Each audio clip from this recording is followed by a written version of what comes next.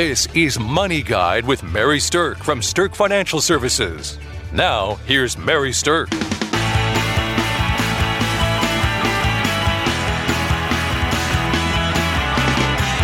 Welcome to Money Guide with Mary Sterk, and today we're talking about that it's time to get organized.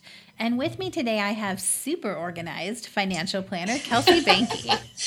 Oh, I love to keep track of information. That's kind of my geeky thing that I do. You've never met a spreadsheet junkie like Kelsey Banky before. Oh, you'd be amazed at what I keep track of on spreadsheets. All right, so here's the thing, is that when it comes to financial organization, this is not something that people routinely love to do. There's no doubt about it. It's kind of one of those things like if you could just sweep it all in a pile under the rug, most people would probably prefer that. But there are certain things in your financial life that are really a good idea to be organized with, and we're going to talk about what some of those are and why it's a good idea to actually go through the steps, take the time to get organized. So Kelsey, I think you had kind of a recent experience that you're aware of that was a case of not being organized and what kind of havoc that wreaked on people. Yeah, so I had a family member who one of their in-laws passed away. And what happened is that person had passed away unexpectedly, and he had a profession where you would have expected him to probably be more organized, but he wasn't. And we just never know when our last day is going to be. And so in picking up the pieces after he passed away, they really struggled. There was not any organization to what he had going on in his life financially.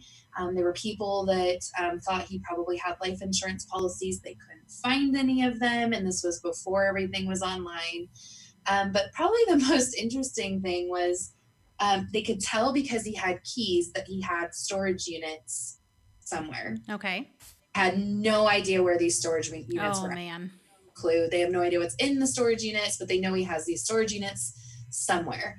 And with that, the funny thing is the way that they figured out where the storage units were is by chance in this reasonably small town, some other person they knew bought a storage facility, like the whole storage facility, happened to see that this person's name was on one of the units and called the family and said, "Hey, your uncle so-and-so who just passed away, I think he has a storage unit here." And because of random chance in a small town, they were able to find where these storage units were. Yeah, what are the odds, right? Don't let that be you. Like, let's leave some reasonable records. You don't have to be perfectly tidy, but let's leave some reasonable paper trails and records to help your loved ones in the event that you pass away fairly unexpectedly. Yeah, I mean, think about it this way. If you weren't around to tell them, then would your loved ones be able to find your most important information? And I think for most of us, the answer would be, I'm not sure. They might be able to find some of it, but probably not all of it. Right. This is a really good gift that you can give to your family and your loved ones, is to organize the important things of documents and money and things like that, so that when they are put in a position that they have to handle these things for you, whether it be because you have to go into a care facility and can't handle things on your own, or the event of your death, the last thing they want to do is to try to rifle through a bunch of stuff to sort out and look for things that may or may not even exist. Right. So encourage you to do some kind of organization with your financial documents and your accounts and your papers and all this kind of stuff that you need to have. It's a wonderful gift for your family. So as you think about that, keep that in mind. And not to mention, it's not just about for your family either. I mean, if you get yourself organized, you're just going to feel a large weight off your shoulders. Plus, you're going to know where your information is when you have something come along where you need to get it. It is. And it can be a really daunting task. If you're one of those people that have piles and piles and piles in their office, and I know plenty of them, it can be a really scary thing to take on. But what I can tell you from my own experience is, if you get yourself organized, take the time, the effort, put a little bit of money into it, maybe to get the organization just the way you want it, but get yourself organized, and then keeping up with that organization isn't as big of a task, because you've done that legwork in the front, and you don't also have to do it every day. When a paper comes in the mail, you don't have to immediately file it, but you do need to be organized on what you do with it until you file it. So create some kind of system that helps keep that better for you, because then when something happens, you can go right to where you know that document is and pull it out and not have to waste any time or effort. Now, Kelsey, one of the things that we often see people forget about organizing is their digital assets. So it used to be that everything was paper. And now we see that so much stuff is online, whether it's websites, your passwords, accounts that are only online, bills that you only pay online. I mean, in a paperless world, you can't really count on paper to create the paper trail for your loved ones to find if you are no longer here to help them figure this out. So how do you create a paper trail in a paperless world? Well, there's lots of ways to do it. I personally like having some kind of online filing system. So whatever you do, paper filing organization, you can duplicate that in an online way, saving PDF documents and things like that. And here's the thing, is if an old statement is saved, even if it's not the most recent, it can get the person looking for the information going in the right direction. So, but saving things electronically can be a great way to limit the paper you have in the house. But if you mimic the filing system you have at home to what you have online, then it can help anybody, you or your loved ones stepping in to find the things that they need to find. But you need to let people know where it's at, because you can go through all the work to organize it. And if they have no idea where to look for it, then it was wasted effort, really. So let that person or persons who would step in and help you, your human backup, let them know where those things are at, where they can find them, what the password to get to these documents, if it's password protected, is, so that effort wasn't wasted. So there's really 4 pieces of getting your financial information organized that we want to talk about today. The first one is what to organize. The second is where to keep this that you have organized. The third is how often to update or maintain it. And the fourth piece is what to do about some level of human backup.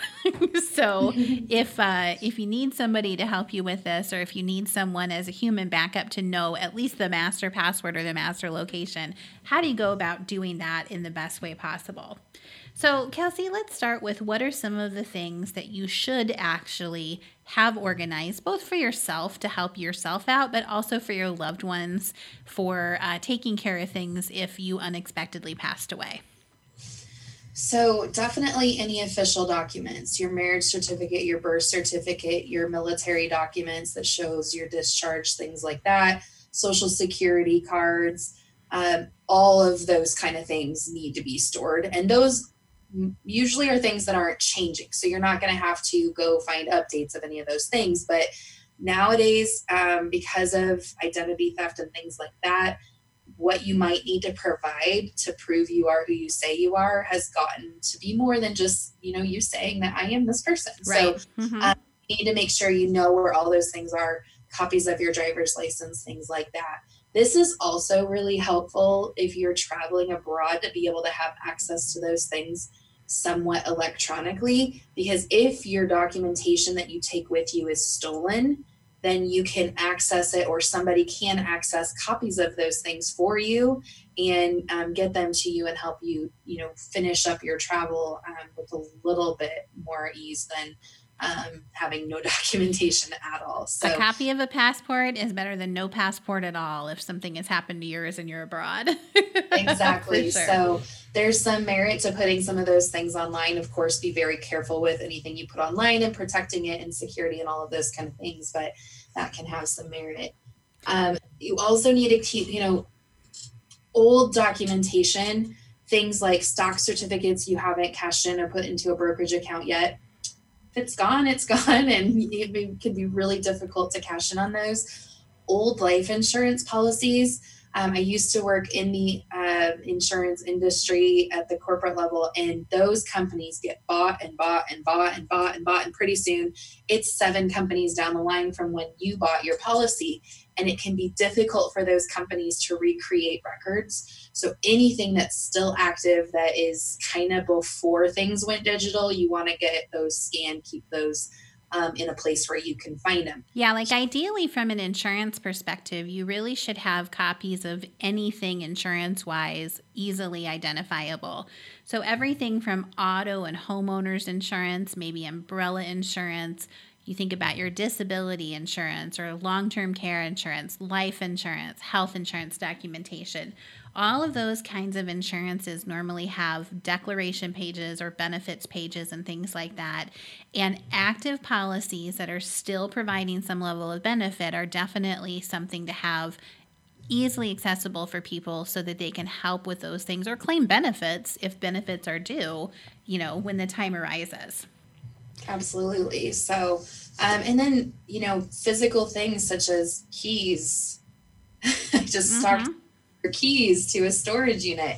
And I was just talking with another person a couple weeks ago who lost the key to their personal safe and they have no idea where it is. And there's stuff in there that they want to get out. So sometimes you can drill into those easier than others, but nowadays they try to make them pretty safe for you. So keep, even if it's on your phone, you have a protected thing on your phone that says this key is here and that key is where and whatever.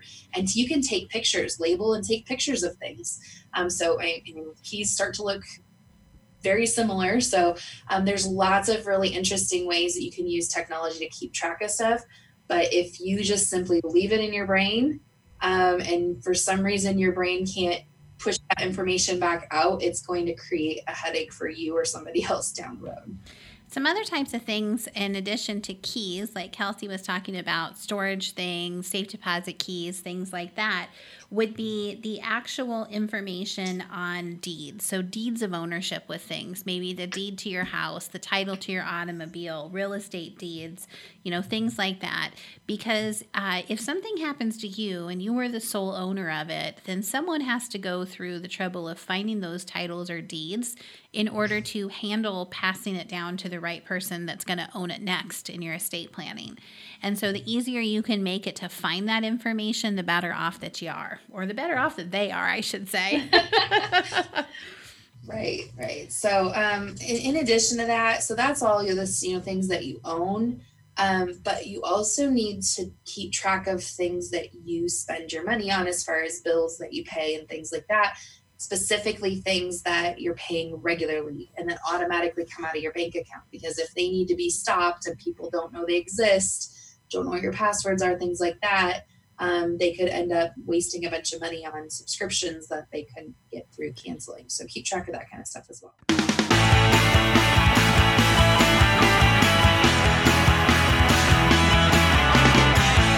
Welcome back to Money Guide with Mary Sterk, and today we're talking about that it's time to get organized, mainly with the whole focus on this being if something would happen to you unexpectedly, how will your loved ones go about taking care of what needs to be taken care of to handle all of the financial assets that you have accumulated during your lifetime? So we spent a little bit of time talking about important documents that you're going to want to gather. And then Kelsey's brought up the subject of recurring bills or things with payments. So I want to talk about that for just a minute. Kelsey, what are some of the types of things that would be recurring bills or payments that maybe easily come to mind, and then some other things that maybe don't quite so quickly come to mind? Well, things that easily come to mind would be, your regular utilities that you pay, your cable, your internet, your phone bill, gas, electric, things like that. A lot of people are paying things electronically to avoid missed payments or things like that. Things that you might not, might be a little harder to find is if you use any kind of system like PayPal or something like that to pay for any services, then they're not as easily identifiable on any of your bank statements. Something you want to keep in mind, streaming services or food services that deliver to you. If you have regular lawn maintenance done every year and you don't have that just happens automatically, it's an arrangement you have, you'd want to make sure you pay attention to things like that. There's all sorts of kind of things. Everybody's different, but keeping track of what those are, and if you have passwords, websites, things like that, tracking those too, so that somebody again can pick up where you left off and handle things for you. So the last things that I want to talk about in terms of what to gather really are information from your financial accounts, and everybody's going to have a different amount or a different volume of financial accounts that they need to keep track of. But when you're thinking about what to keep, organized in your financial assets, certainly you want to keep information about investment accounts. That's going to be the first thing that comes to anybody's mind. Secondly, it's going to come to mind about bank accounts. So where do you bank? Where are all of your bank accounts? We work with a lot of clients who bank in multiple banks, and some of them have more than 2 or 3 for a variety of good reasons. But if people don't know where your banking relationships are, then it's going to be a little bit difficult for them to go find the money. That's kind of an important piece of this. So Absolutely. Banking information. You also want to make sure that you have your tax records as part of your financial data gathering. Past tax records are going to be very helpful. It's going to show who your relationship is with your current, accountant, but also provide that historical record of the taxation of things, because your estate is going to have to file a final tax return. And so that's part of the whole after death cycle of things that these financial records are needed for. Another thing that people don't always think about is loan documents. So if you do happen to have any loans, whether it's a mortgage or whether it's a car loan or student loan or something like that, having records of your loan documents, account numbers, didn't necessarily have to be current balances, but making sure that whatever loans have a current balance have information in your financial organization is really important. And then lastly, from a standpoint of financial records, make sure that you have information gathered together that is going to be about revenue that you have coming in. So like what money's coming in? Is it coming from Social Security? Is it coming from annuities? Is it coming from pensions? Is it coming from royalties or rents or things like that? But people often forget the step of what incomes are coming in, because at death, some of those should stop. And if they don't stop, then your estate gets put into a little bit of a position of a pickle where they have to pay some of that back. And that may or may not cause a hardship, but it also may or may not be legal if you keep getting a lot of money from something you're not supposed to be getting money from. Okay, so let's move into the where should you store this piece of this. So there's a couple things to think about. One is original documents that are of great value probably should be stored somewhere extremely safe. So whether it's a safe deposit box at the bank or whether it's something like a fireproof safe in your home that is too heavy for someone to easily move, something that, provides you with a feeling that your documents are secure is something that I think is important to understand. However, copies of the documents might be something that you put into a binder or something more easily accessible for beneficiaries, with a note that the originals are found somewhere that is more safely or securely held.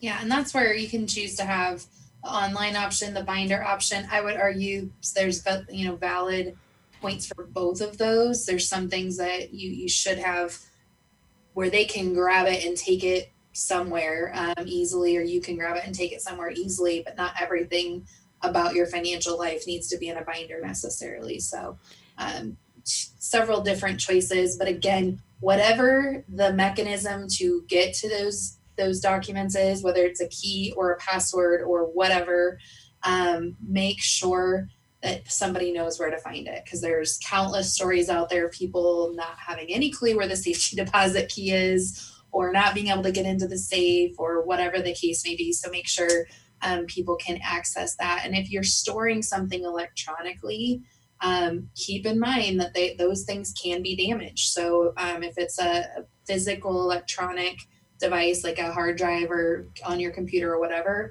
if there's a fire, that's toast. So what's your backup to that? Or are you going to keep that hard drive in a safe to keep it fire safe, or whatever the case may be? So just plan for those unfortunate things to happen so that you're not left in a whole lot of trouble because you can't access any of this stuff. So speaking of a backup plan, we also recommend that you have some level of human backup, that you do identify the people in your life who you trust that know the location of your information. You don't necessarily have to disclose to them what your information is. They just need to know where to find it. So if you've got some quirky hiding place, or if you've got a safe and you have hidden the keys somewhere specific, that person just needs to know what that information is in case of some level of emergency. So you'll probably want to share the location of the information with them, and then making sure that you are clear with them if you change anything. Now, lastly, let's talk a little bit about how often this should be updated. I mean, some of this stuff is a one and done type of thing, like your birth certificate or things, that don't really change over time. But how often, Kelsey, should you be updating this information with loan documents, your investment information, or insurance policy information?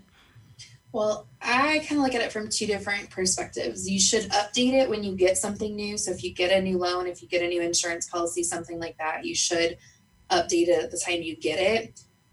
But I'm also in favor of like an annual check or a semi-annual check to make sure that you didn't miss something, or that you didn't set something aside and say, I'll deal with that next week, and then forgot to go back to it. So I'm usually a fan of those. So you can pick, the beginning of the year. A lot of people have focus of getting organized, or you can pick your birthday or your anniversary, or if you're somebody who's a teacher, do it in the summer when you have some time off. But figure out what that is for you and just do a check. And really, I'm serious when I say, if you do the work one time, to maintain it isn't as big of a deal as you think it is. It could be a very short hour with a bottle of wine or something. And power through making sure all your documents look right. I like to file stuff in a basket, and then every couple of months I go through that basket, pitch anything I don't need, scan anything that needs to be scanned, file anything that needs to be filed.